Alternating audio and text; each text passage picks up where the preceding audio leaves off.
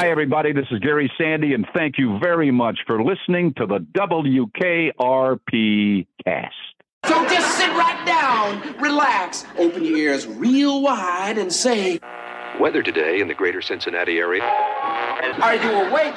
Whoa! Are you awake now?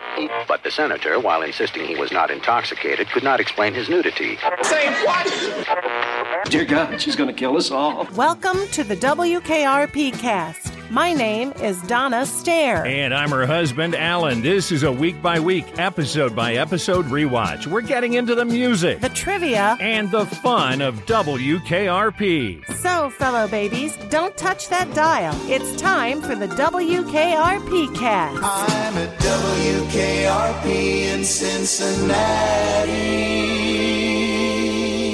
Welcome back to another WKRP cast. We're getting a little chilly today. What's our episode, Donna? We are ready to discuss Baby, It's Cold Inside. The air date was the 3rd of January, 1981. Written by Blake Hunter, story editor Lisa Levin. Executive story consultants Steve Marshall and Dan Gunselman. Directed by Rod Daniel. The heat has gone out at the Flim building. However, Johnny has ideas of his own on how to keep his co-workers warm. And Happy New Year. This is the first episode of 1981. The show is still hanging out on Saturday nights at 8 p.m. 7 Central. This is the longest run the series will have in a regular time slot. Even though the time slot has been stable since the late start to the new season in November, Saturday nights are not great for ratings. Last week, there was a small bright spot. Instead of a new episode, the December 27th, 1980 slot was filled by a rerun of Turkeys Away with a special newly recorded introduction from Gary Sandy. Hi, I'm Gary Sandy. You know, of all the shows we've done on WKRP in the first 3 seasons, not one show ever generated the amount of mail, the amount of interest, as a show we did our very first season. It was called Turkeys Away. So we kind of thought you might like to see it again.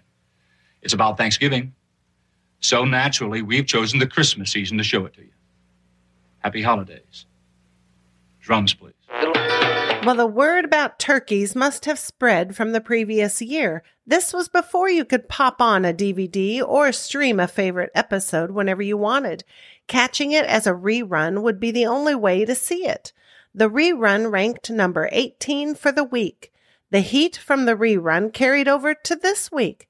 Baby, It's Cold Inside would notch a number 14 ranking out of all shows aired this week.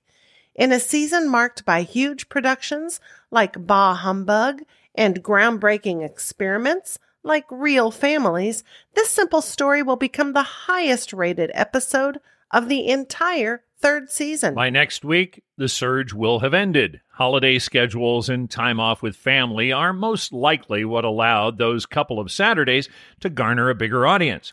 Once people's lives return to non-holiday schedules, the show drops back to the 30s, then the very chilly depths of the 40s. For the rest of the season, most new episodes will only finish in the 40s or even low 50s. The episode title is, of course, a play on the title of the Frank Lesser-written 1949 hit, Baby, It's Cold Outside. The song doesn't mention a holiday, but it's always been associated with Christmas. There have been more than 65 covers of Baby since its introduction in 1949. John Legend and Kelly Clarkson just had a hit with it in 2019. Even though the only place anyone ever sees a WKRP episode title is in the TV guide listing, the writers do like to have fun with their titles. All right, get your coats on. We're heading into the studio, and since we're in the studio, we got a little bit of a poster watch. Now, checking shoot order, this episode shot right after A Mile in My Shoes. So most of those posters we saw as new in Mile are still there, like the Doors' Red Wedge poster. We've got Jeff Beck carrying his guitar, Huey Lewis in the News under the window, and you can still see a corner of that Police poster. Over in the spot where we saw the Stanley Clarke poster is a new promo for the Ronnie Montrose band, Gamma. Montrose was the heavy metal lead guitarist and session man who'd been a part of the Edgar Winter Group. He also led his own prog rock band, Montrose, in the late 70s.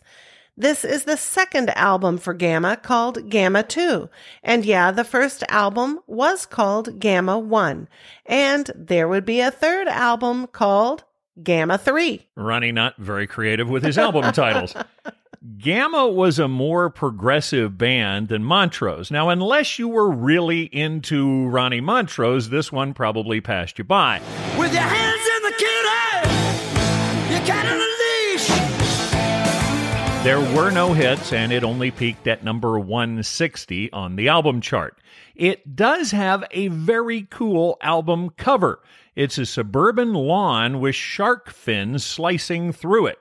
The cover was designed by English illustrator Mick Haggerty, who'd won a Grammy for the Supertramp Breakfast in America cover. That was a great cover, Breakfast in America. We open on the studio where Johnny, all bundled up in his coat and knit cap, is jumping up and down trying to keep warm while listening to Pete Townsend coming to the end of Rough Boys.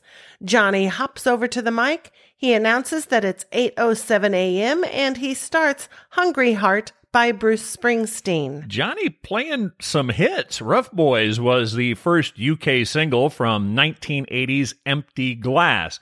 That's the first solo album by Pete Townsend. Townsend, of course, the quite famous co-founder, lead guitarist, and secondary vocalist for The Who. He also wrote more than 100 Who songs. Following the 1978 death of Who drummer Keith Moon, the future of the band was uncertain. The prolific Townsend decided to strike out on his own with Empty Glass. Townsend has described himself as probably bisexual, which explains the song's overtly homoerotic lyrics. Rough boys, don't walk away. I wanna buy your leather. Make noise. Try and talk me away. We can't see you together. Tough kids, what can I do? I'm so pale and weedy. Rough bits in my hush puppy shoes. That I feel bleeding. Although it was the first single released in the UK, it was the third release from the album in the US, coming after Let My Love Open the Door and A Little Is Enough. Rough Boys is considered by many critics to be Townsend's greatest solo effort, but it only made it to number 89 on the Billboard Hot 100. Johnny goes into Hungry Heart by Bruce Springsteen. Hungry Heart was the first single from the Boss's fifth studio album, The River. The River, released in October of 1980, was the follow-up to Darkness on the Edge of Town. It was a double-length album containing 20 songs, and it is considered a rock and roll milestone. The River went to number 1 on the Billboard album chart. Hungry Heart would peak at number 5 on the U.S. Billboard Hot 100. Everybody's got a hungry heart. Everybody's got a hungry heart. Lay down your money and you play your part. Everybody's got a hungry heart.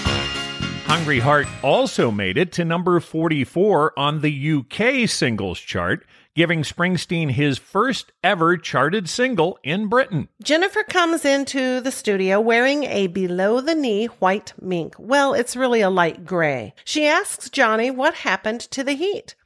Johnny explains the building's furnace must have gone out last night. I don't like this. Do something. Well, we could huddle together.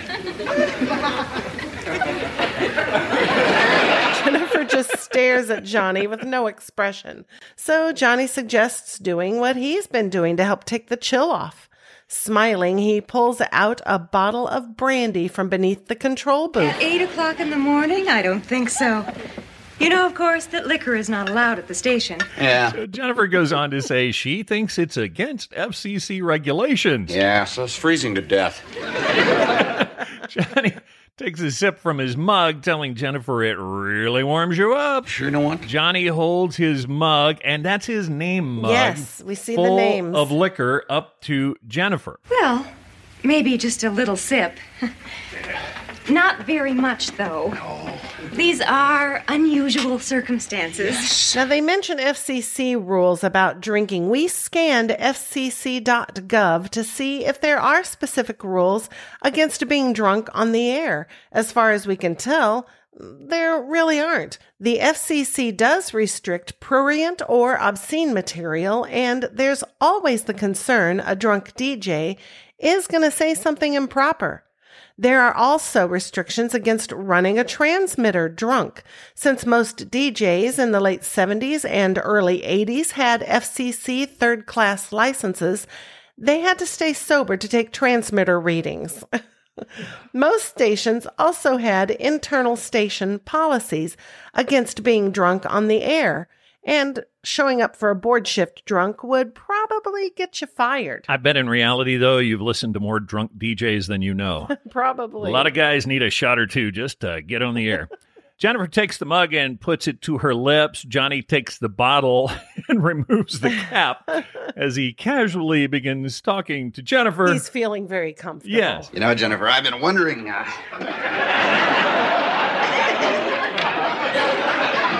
just how we could get together for an intimate little drink. Yuck. Jennifer is making a face after swallowing the booze from Johnny's mug. And somehow I thought you'd say that. And we noticed a Cincinnati Enquirer newspaper behind Johnny laying on the control board. Love those Cincinnati details. Great touches. Jennifer tells Johnny she was referring to what was in his mug. He's kind of tingly, though. Tingly? And warm, down to the toes. Jennifer puts her high-heeled foot on the table, revealing her white-stockinged lower leg. Johnny stares as he observes. You don't hardly have any shoes on. Why, Johnny, thank you for noticing. Jennifer puts her foot over in Johnny's lap, and he raises his leg so it rests on the knee of her other leg. I got these at Hoffman's department store last week. Johnny is caressing Jennifer's foot as he encourages her to continue talking. Now, I thought this was a cool move with her leg and his leg, and I was like, did they just do that, or was that actually choreographed? You know, as complex as that is, I think they probably choreographed I it. think they worked that out ahead of time. She tells him about how happy she was to find this shoe in this particular color. She says she had to go all the way to Dallas to find it. Jennifer mentions finding her pale gray shoes at Hoffman's in Dallas. We couldn't find any reference to a Hoffman's ever having been in Dallas, but we did find a Hoffman's department store in Niles, Ohio. It was originally founded in the 1880s and continued operation until at least the 1960s. No word on their selection of pale gray shoes. Jennifer reaches down and takes her shoe off. Why don't we toast this particular color? Oh, all righty. To pale gray. Pale gray it is. Jennifer takes another drink from Johnny's mug. As Johnny tips the bottle back for a long swig, we see Mrs. Carlson. Mama walks by the studio window. Johnny catches sight of Mama as the bottle is tipped all the way up. He almost spits out his mouthful as he realizes who he's just seen. Jennifer is in a happy pale gray land as Johnny is sputtering, trying to talk. Don't you just love pale gray? Yeah. Jennifer, not to change the subject, but were you expecting Mr. Carlson's mother to come by the station today? Jennifer tells Johnny no. He asks her if Mrs. Carlson ever drops by unannounced. Never. She takes another drink from the mug. Johnny looks at the bottle in his hand, blaming the drink on who he thought he saw. I guess I should give you your shoe back. No, you keep it as a souvenir. As a souvenir? I love it. Johnny rubs Jennifer's shoe to his cheek. He's liking that pale gray shoe. You know what? No, feel so warm. Oh, me too, Jennifer. Me too, you know. They're both giggling as they take another swig from their drinks. Mrs. Carlson appears in the window. This time she stops to stare in at the two of them, and Johnny drops the bottle from his mouth. As a matter of fact, I'm starting to sweat. As Johnny's heating up, we're heading into our theme song. WKRP in Cincinnati. Mama Carlson walks into Mr. Carlson's office with Jennifer following behind. Jennifer is still carrying the mug full of booze that Johnny gave her. She's walking unevenly because she's only wearing one shoe. Yeah, you remember Johnny is still hanging on to that other one as a souvenir. I think he's still rubbing it on his face. Might be. I usually don't drink.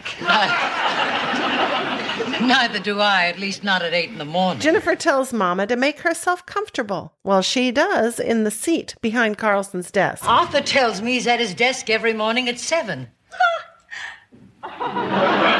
Jennifer suddenly realizes she made that noise out loud. She quickly tries to recover. What a laugh. He's here every day at 6.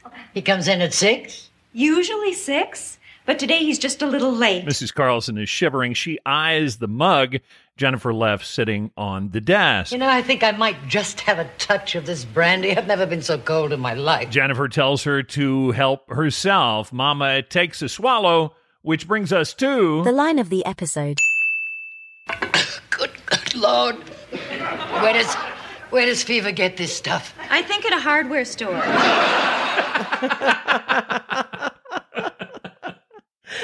It's back over there behind the lawn equipment. Where you get all of your fine That's liquor. where you get your best booze, is at the hardware store. So Mama sets the mug back down on the desk. Jennifer picks up the mug and pours some of the brandy into the coffee cups that she's brought over for the two of them. Mama is chuckling over giving Johnny a good scare earlier. Jennifer tells her she did scare him just a little. Nice to know I haven't lost my touch. Oh, no, Mrs. Carlson, you could never do that. I don't scare you, though, do I? What a lovely coat. Thank you. Just a little something I threw on. Same here. Eyeing Jennifer up and down, Mama asks her just how much her son is paying her. All things considered, not nearly enough. Every time these two get together, I love the sparring, the power games. It's always great. And we also noticed the contrast between Mama's dark brown mink coat and Jennifer's light gray mink, good versus evil, yin, yang. Darth Vader versus Luke. Jennifer sits on the couch as Mama begins drilling her for some information. Mama wants to know if she knows who's a hard worker. Yes. Who's ambitious. Yes. Who's fooling around with whom? That too. Well, who is fooling around with whom? No one. No one. Mama seems a bit disappointed. She tells Jennifer when her husband Hank was running the station, it was like a soap opera around there. Mama asks Jennifer if Mr. Carlson has told her much about her late husband. Jennifer asks her to tell her what he was like. Let's order 2 more brandies. Ooh, all righty. We'll order down for 2 more. Jennifer walks over to the phone on Art's desk and dials. Johnny, Mrs. Carlson would like to see you in Mr. Carlson's office. But you must come and bring the bottle. Bring the bottle. Mrs. Carlson mentioned soap operas, daytime serials with open-ended narratives and romantic storylines can be traced back to a show called Painted Dreams in 1930. It aired on WGN radio during the day so housewives could tune in. As radio serials made the move to TV in the 1940s and 50s, Procter & Gamble began to sponsor and, for a while, even produce the shows. P&G was selling soap to housewives at every break, and the name was born. Soaps reached a peak of popularity in 1970 with 19 different titles on the air. By 1990, that number had dropped to 12. Today, only 4 remain. The Bold and the Beautiful and The Young and the Restless on CBS, Days of Our Lives on NBC, and General Hospital on ABC. The longest-running soap opera in history was Guiding Light. It started on radio in 1937, made the move to TV in 1952, and finally ended its run in 2009 as the longest story ever told in broadcasting. Although soap operas are an American invention, the longest-running soap still on the air is the UK's Coronation Street. It premiered in 1960. Although it's now a daily, Coronation Street hasn't racked up as many episodes as U.S. soaps because it was only on twice a week for most of its run. Did your mom ever watch soap operas? My mom was a soap fanatic. I think Days of Our Lives was her favorite. Well, what was the one about World? As the World Turns. That's what my grandma used to watch. Oh, yeah. All My Children was the one my mom watched. And that was Susan Lucci, right? All Yes. My Children, yeah. Mrs. Carlson begins telling Jennifer about her husband, Hank. She describes him as a big hulk of a man with a youthful Huck Finn type quality about him. And Huck Finn was the creation of American author Mark Twain. Huck first appeared in The Adventures of Tom Sawyer in 1876. Huck was Tom's best boyhood friend and son of the town drunkard, Pap Finn. Huck was described as idle, lawless, vulgar, and bad. Twain says the character was based on a real person, Tom Blankenship. Tom was the son of a sawmill laborer and sometime drunkard who lived behind Twain's boyhood home in Hannibal, Missouri. Huck would get his own book in Twain's sequel to Tom Sawyer, The Adventures of Huckleberry Finn, written in 1884. So I guess Hank was a little bit of a bad boy. Yeah, and just devil may care. We hear footsteps thundering up to the door of the office as Johnny comes running at full speed into the room, carrying the bottle of brandy. Realizing he entered without knocking first, even though the door was wide open, Johnny shakily backs out and, using the bottle, taps on the door. Jennifer tells him to come in. Johnny nonchalantly walks into the room, the bottle in one hand, Jennifer's shoe in the other. He looks at the two women. Boy, this is too good to be true. I mean, two magnificent ladies. Just sitting here, sipping brandy, discussing God knows what. I tell you, it's really a high-voltage turn-on for me. Basically, I think everybody I know would probably give their eye teeth to be here. For that reason, I'll be very quiet, and I'll just sit down over here. This is a private conversation, Fever. I love picturing Johnny's progress from the studio to Art's office, just running through the station at full speed. Johnny looks at Mama, who tells him to put the bottle on the desk.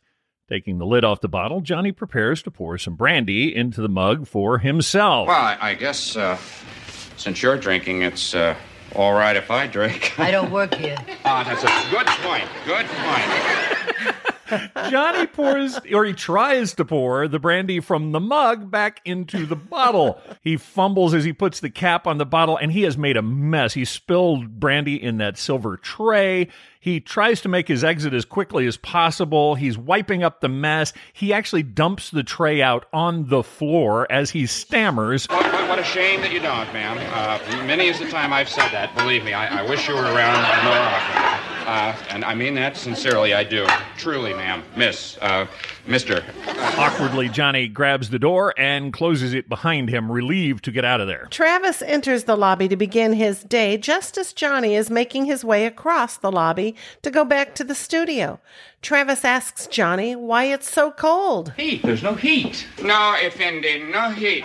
Now, Johnny referred to Andy as Effendi. Johnny was probably lifting it from the 1962 movie Lawrence of Arabia. We know how Johnny likes to quote movies. Yes. Effendi is an Ottoman Turkish word meaning learned man or possibly nobility. It was first used during the Ottoman and Byzantine empires in the 13th and 14th centuries, although some uses carried into 20th century British military.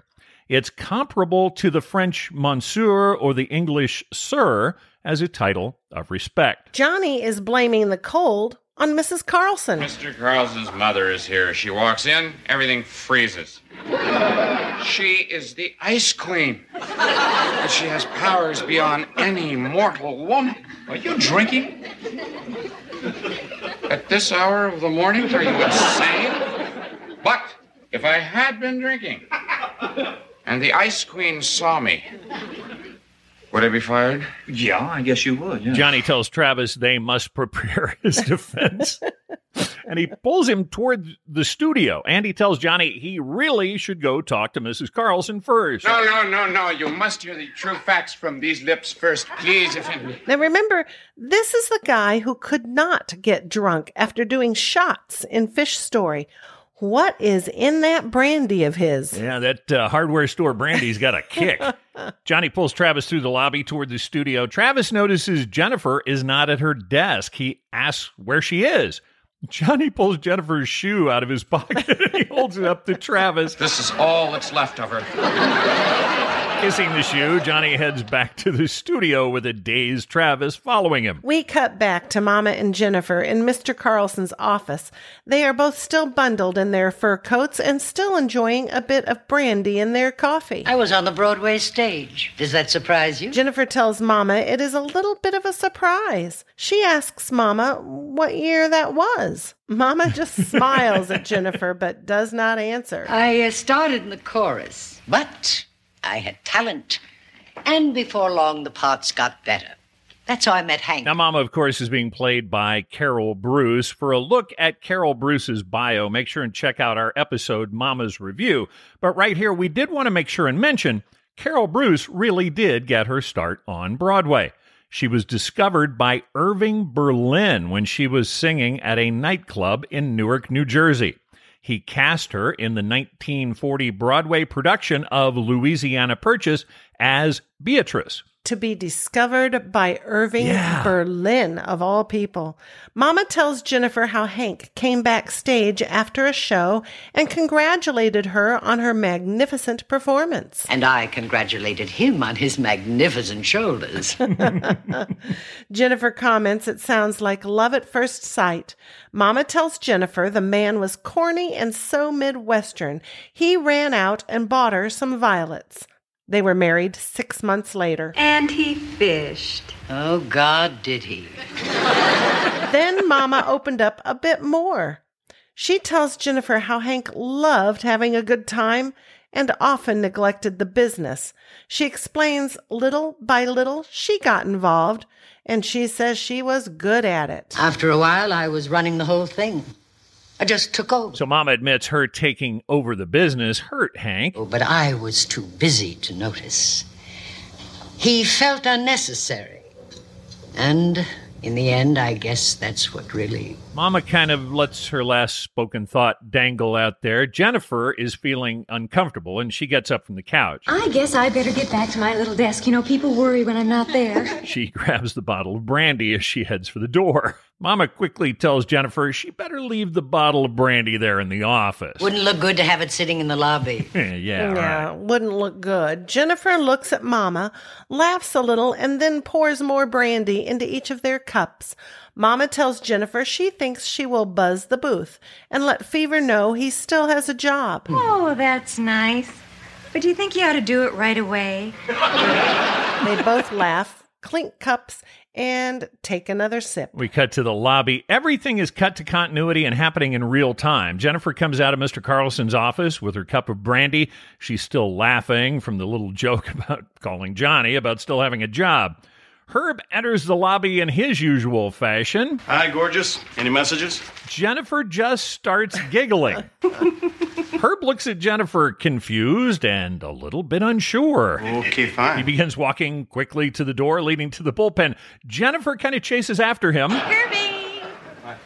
Take off your coat and let me see if your belt matches your shoes. I love it, Herbie. I love that. Herb doesn't question it. He just unbuttons his suit jacket, opens it up so Jennifer can see his white belt. Okie dokie. A confused Herb just heads through the door to the bullpen. And there really is no fashion alert. Herb is wearing a gray overcoat and he's looking pretty good.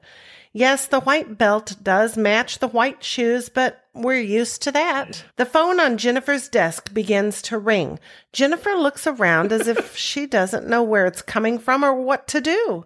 The phone continues to ring, and we see there's this little cover over her phone. It's a phone cozy. It's phone cozy. Like those covers you used to see over toasters and mixers when they'd sit out on the kitchen counter. Everybody's grandmother had Oh, those. sure. Jennifer pulls the cover off of the phone and picks up the receiver. Hi-ho, WKRP. No, I'm sorry, Les Nessman is not in, and we don't know when he will be in. He's a very strange man. Oh, this is Les. Hi, Les, this is Jennifer.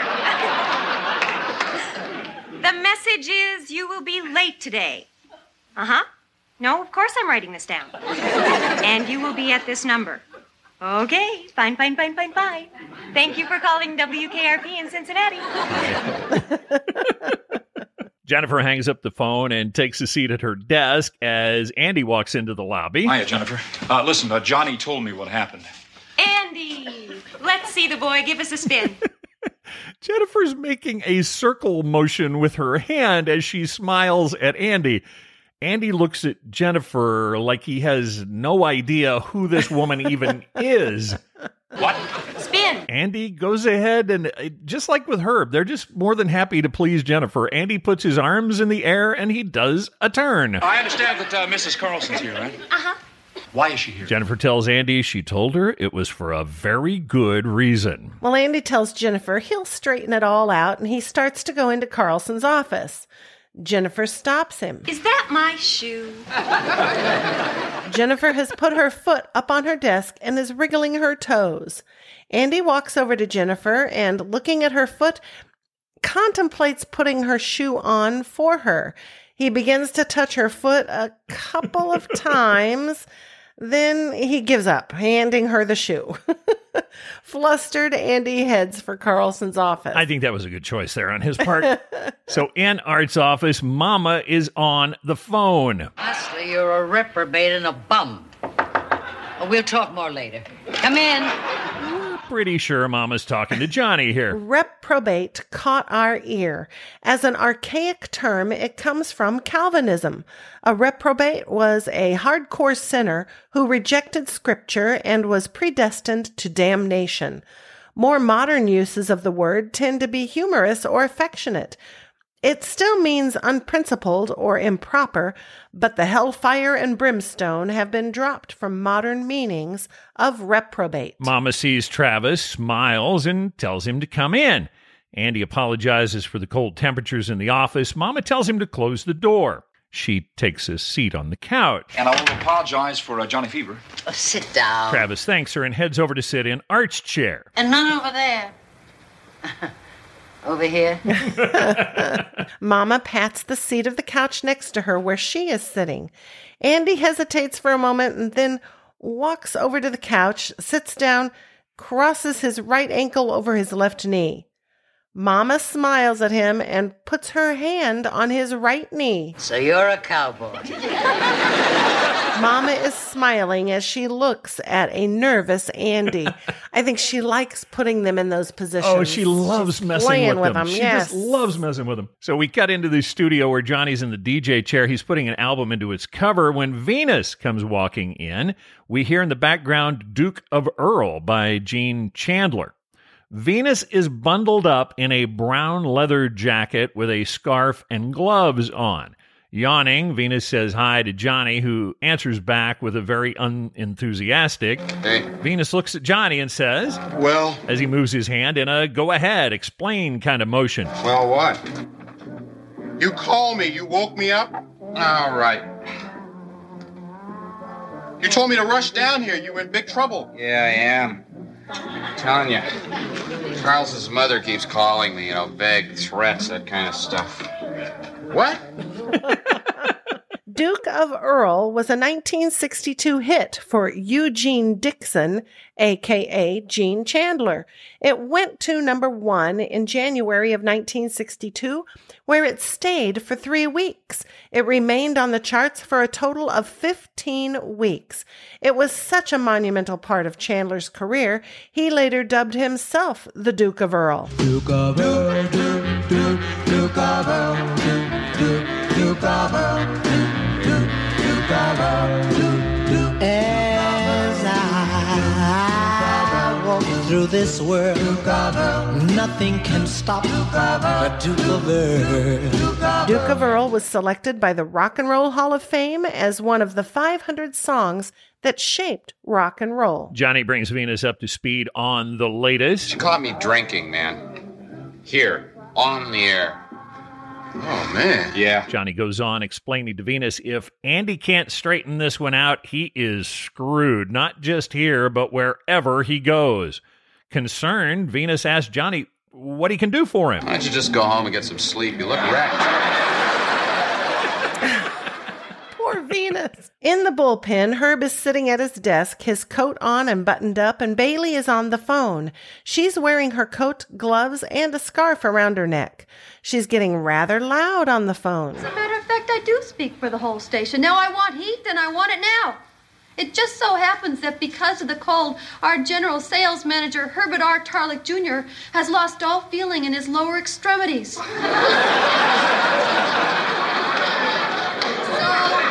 let's get on the stick down there. Thank you, and goodbye.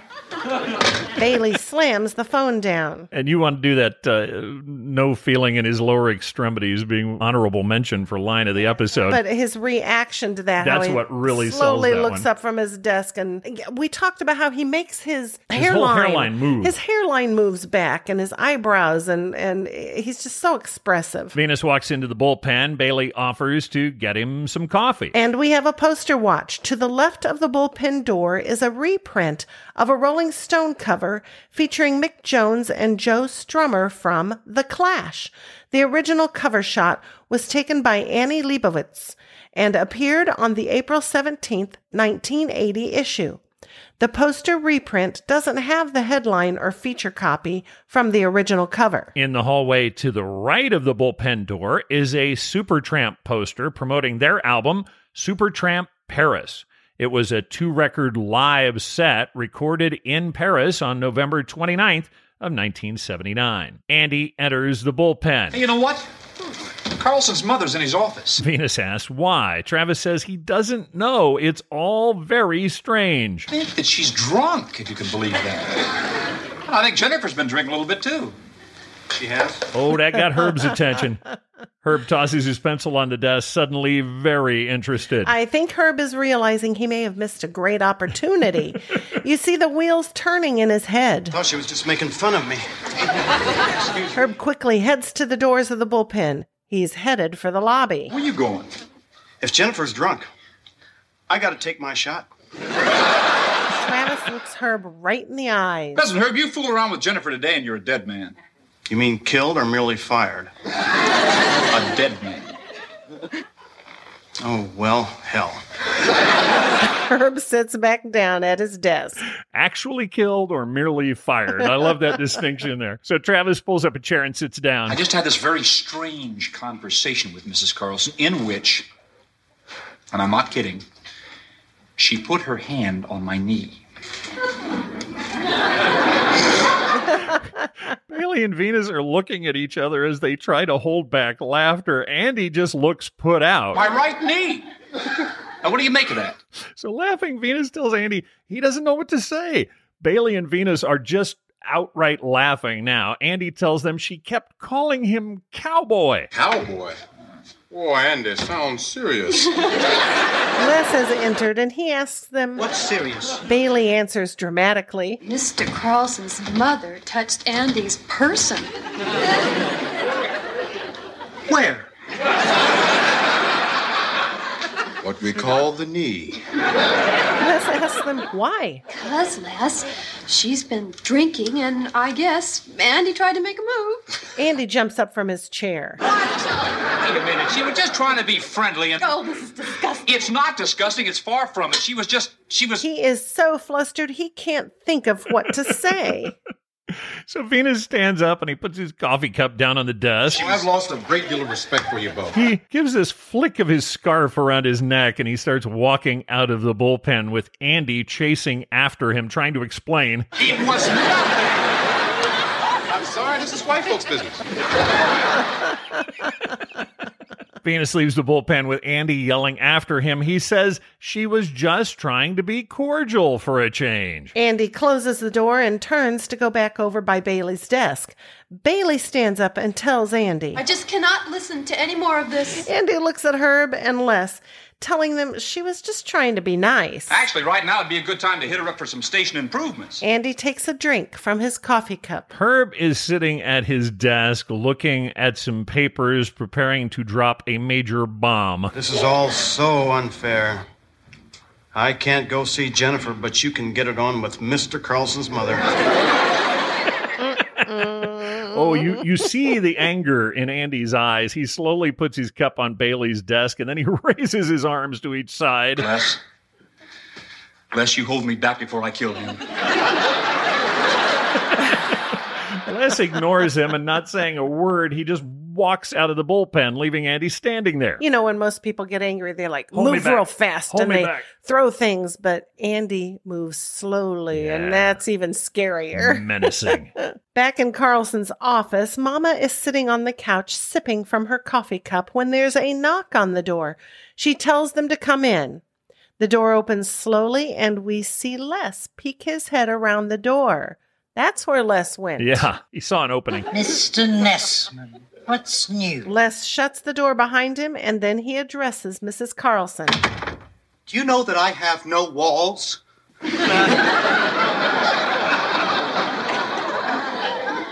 Excuse me?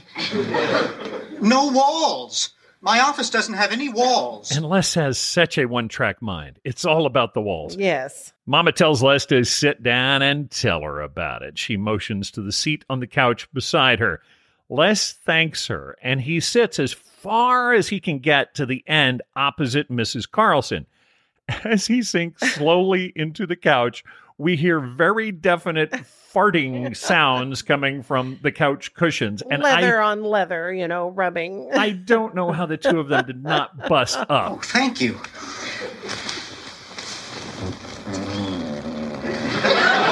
Les hops over and plops down right next to Mrs. Carlson. After a moment's hesitation, and very awkwardly, he puts his hand on Mrs. Carlson's knee. We see her eyebrows go up as the scene fades. And Les is wearing his gray knit gloves, which make his hands look huge. Yeah, and on that her knee, big and hand sitting on her knee. Right in the foreground. Yeah, very funny. Back in the bullpen, Herb is sitting at his desk, and he's still in his coat when Mrs. Carlson and Les enter.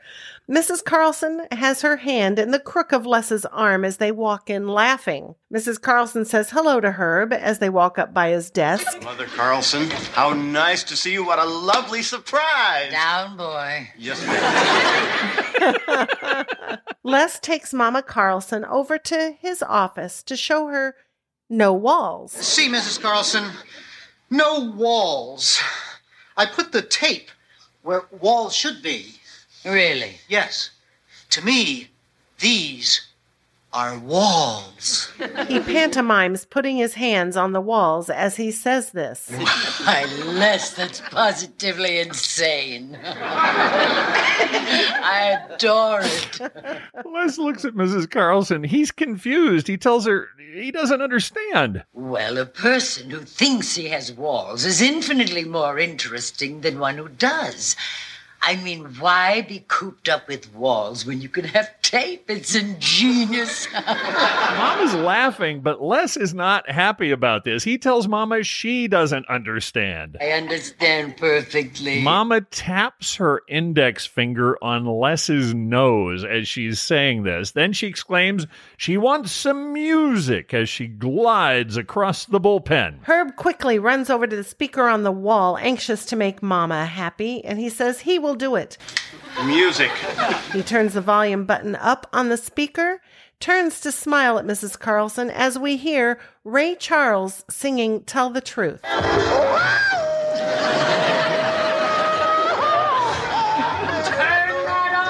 Yes, ma'am. Mama covers her ears and screams for Herb to turn it off. Now, this is not the first time we've heard Tell the Truth by Ray Charles in the series. This is one of Johnny's personal favorites, I think. He played it, and we did feature it in the episode Venus Rising, so go check that out for details. Bailey enters the bullpen and says hello to Mrs. Carlson. Mrs. Carlson asks Bailey if she likes Gershwin. Bailey tells her yes, very much. As owner of this station, I would like to hear it. I am making a request. Bailey explains to Mama that she's sorry, but Andy doesn't allow requests. And even if he did... I doubt if Johnny Fever would play it. Fever is a bum and a reprobate. I know.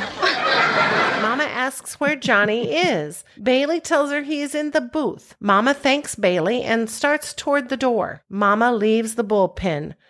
We know Mama must be pretty drunk. She had to ask where Johnny was. And she's been calling him all morning and harassing him. And she knows he's in the booth, yes. So we cut into the studio where Johnny's putting albums away when Mama Carlson enters. We can hear a little snip of music playing. Now, on the Shout Factory disc, this was a replacement. If you had been listening in January of 1981, you would have heard a little bit of a clip of Ry Cooder and Getaway. It sounded like this.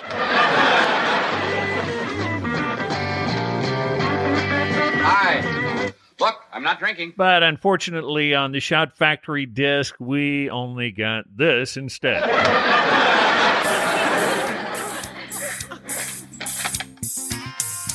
Look, I'm not drinking. Mama walks up to Johnny and puts a long, red-nailed pointer finger in Johnny's face. She's swaying a bit on her unsteady feet. Gershwin, do you know of him? Johnny says, yeah. Play him. On the air? Mama nods her head. Yes. Johnny shakes his head. No. Weren't you drinking this morning? Johnny admits it. He nods his head. Yes. Want me to forget about it? Johnny nods his head very quickly in small up and down motion. Do you know how business deals are struck in this country? Johnny again nods. Yes. Will you play Gershwin for me? Johnny's fighting it. He shakes his head no in short, fast, back and forth motions. Have you enjoyed working in this hemisphere? By the slump of his shoulders, you can tell Johnny has given in. We see Andy walking down the hallway outside the studio when he hears an instrumental version of Someone to Watch Over Me by the New York Philharmonic. Johnny tries to explain the cut by saying, "This is WKRP, where the doctor dares to be different." Andy quickly does a U-turn and goes into the studio. He asks Johnny what he's doing. Saving my butt the American way. We got into the bullpen where Mrs. Carlson is singing Someone to Watch Over Me as Bailey, Les, and Herb listen. Herb is mouthing the words along with her as Mama sings. Mama walks over to Les. Although he may not be the man some girls think of as handsome, my heart he carries the key. Les looks at Mama and gives her a huge grin. And now a special look at this episode's bandage placement for the 5-time Buckeye Newshawk Award winner, Les Nessman. This is the Les Nessman Bandage Report. Now, here's Donna Stair with her report about Les Nessman. Right side of neck. This has been a look at the bandage placement for Silver Sow and Copper Cob award-winning journalist Les Nessman.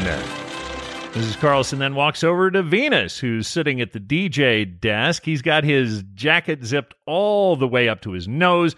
Then he's got that scarf across his face. Only his eyes are peeking out. Still singing, she puts her hands on his shoulders as Andy enters the bullpen. Someone to Watch Over Me goes back to 1926. Music by George Gershwin, lyrics by his brother Ira. It was written for the musical OK as a fast and jazzy up-tempo swing tune. There's a somebody I'm longing to see. I hope that he turns out to be someone to watch over me. It wasn't popularized until the 1930s and 40s when singers recorded it in the slower ballad style, which became the standard. Notably, Frank Sinatra included it on his first album in 1946. I'm a little lamb who's lost in the wood. I know I could always be good to one who watched over me. His slow rendition would help cement the ballad style for the song. To date, there have been more than 1,800 recordings of Someone to Watch Over Me. Mama reaches out and she tugs on Andy's coat collar, pulling him on into the bullpen. Mama sings her way over to Herb. As she is still singing, she touches Herb's hair.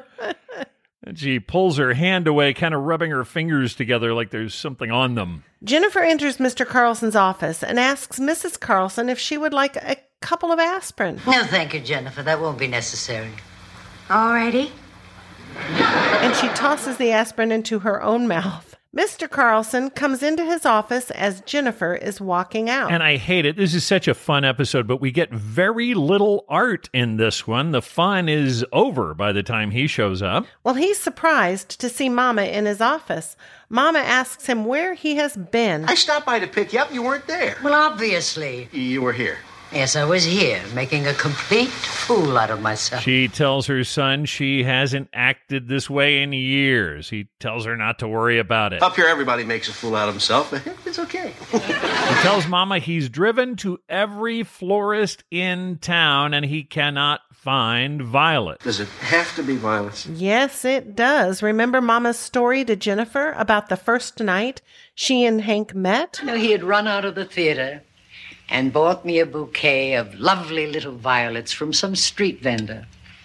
The man was so corny and so completely Midwestern. We were married in 6 months. It has to be violets. Well, this year we just won't take any. You don't like doing this, do you? I don't like cemeteries, no. But it's important to me.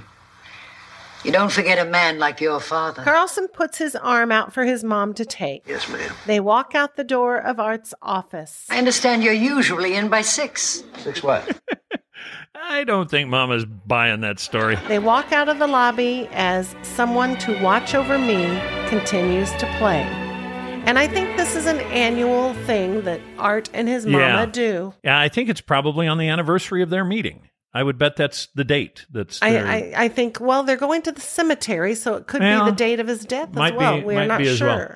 And, you know, I just love that one. It was just a tiny little story, took place on just the regular sets. They didn't need the big production values. And it was in real time. It happened in real time. And just giving these performers a really fun, well-written script, man, can they just make it a good time. They took it and they did great with it. Yeah. It was very entertaining. So what is up for next week, Donna? We are going to be discussing The Painting. Bailey and Herb attend an auction at Mr. Carlson's church. Bailey loves a painting and Herb ends up buying it. He tries to resell the painting to Bailey, but she can't afford it. Herb finds out that the painting might be valuable and he is thinking of becoming rich. That's going to do it for this episode of the WKRP Cast. If you'd like to watch along with us, make sure to check our show notes. Find us on social media. You can follow our Facebook page at WKRP Cast. For more WKRP fun, become a patron. Go to patreon.com/WKRPcast for behind-the-scenes fun, full interviews, and more. Got a question, comment, or correction? Let us know about it. Write us WKRPcast@gmail.com. And remember to please rate and review us on Apple Podcasts. Thanks for listening. Bye, y'all. May the good news be yours.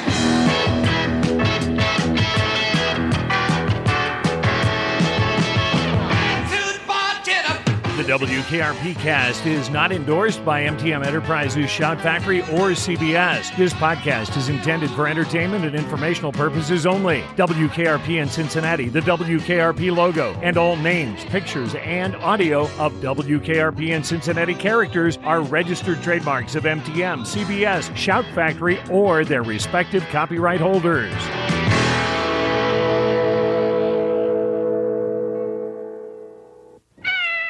I almost forgot, fellow babies. Booger!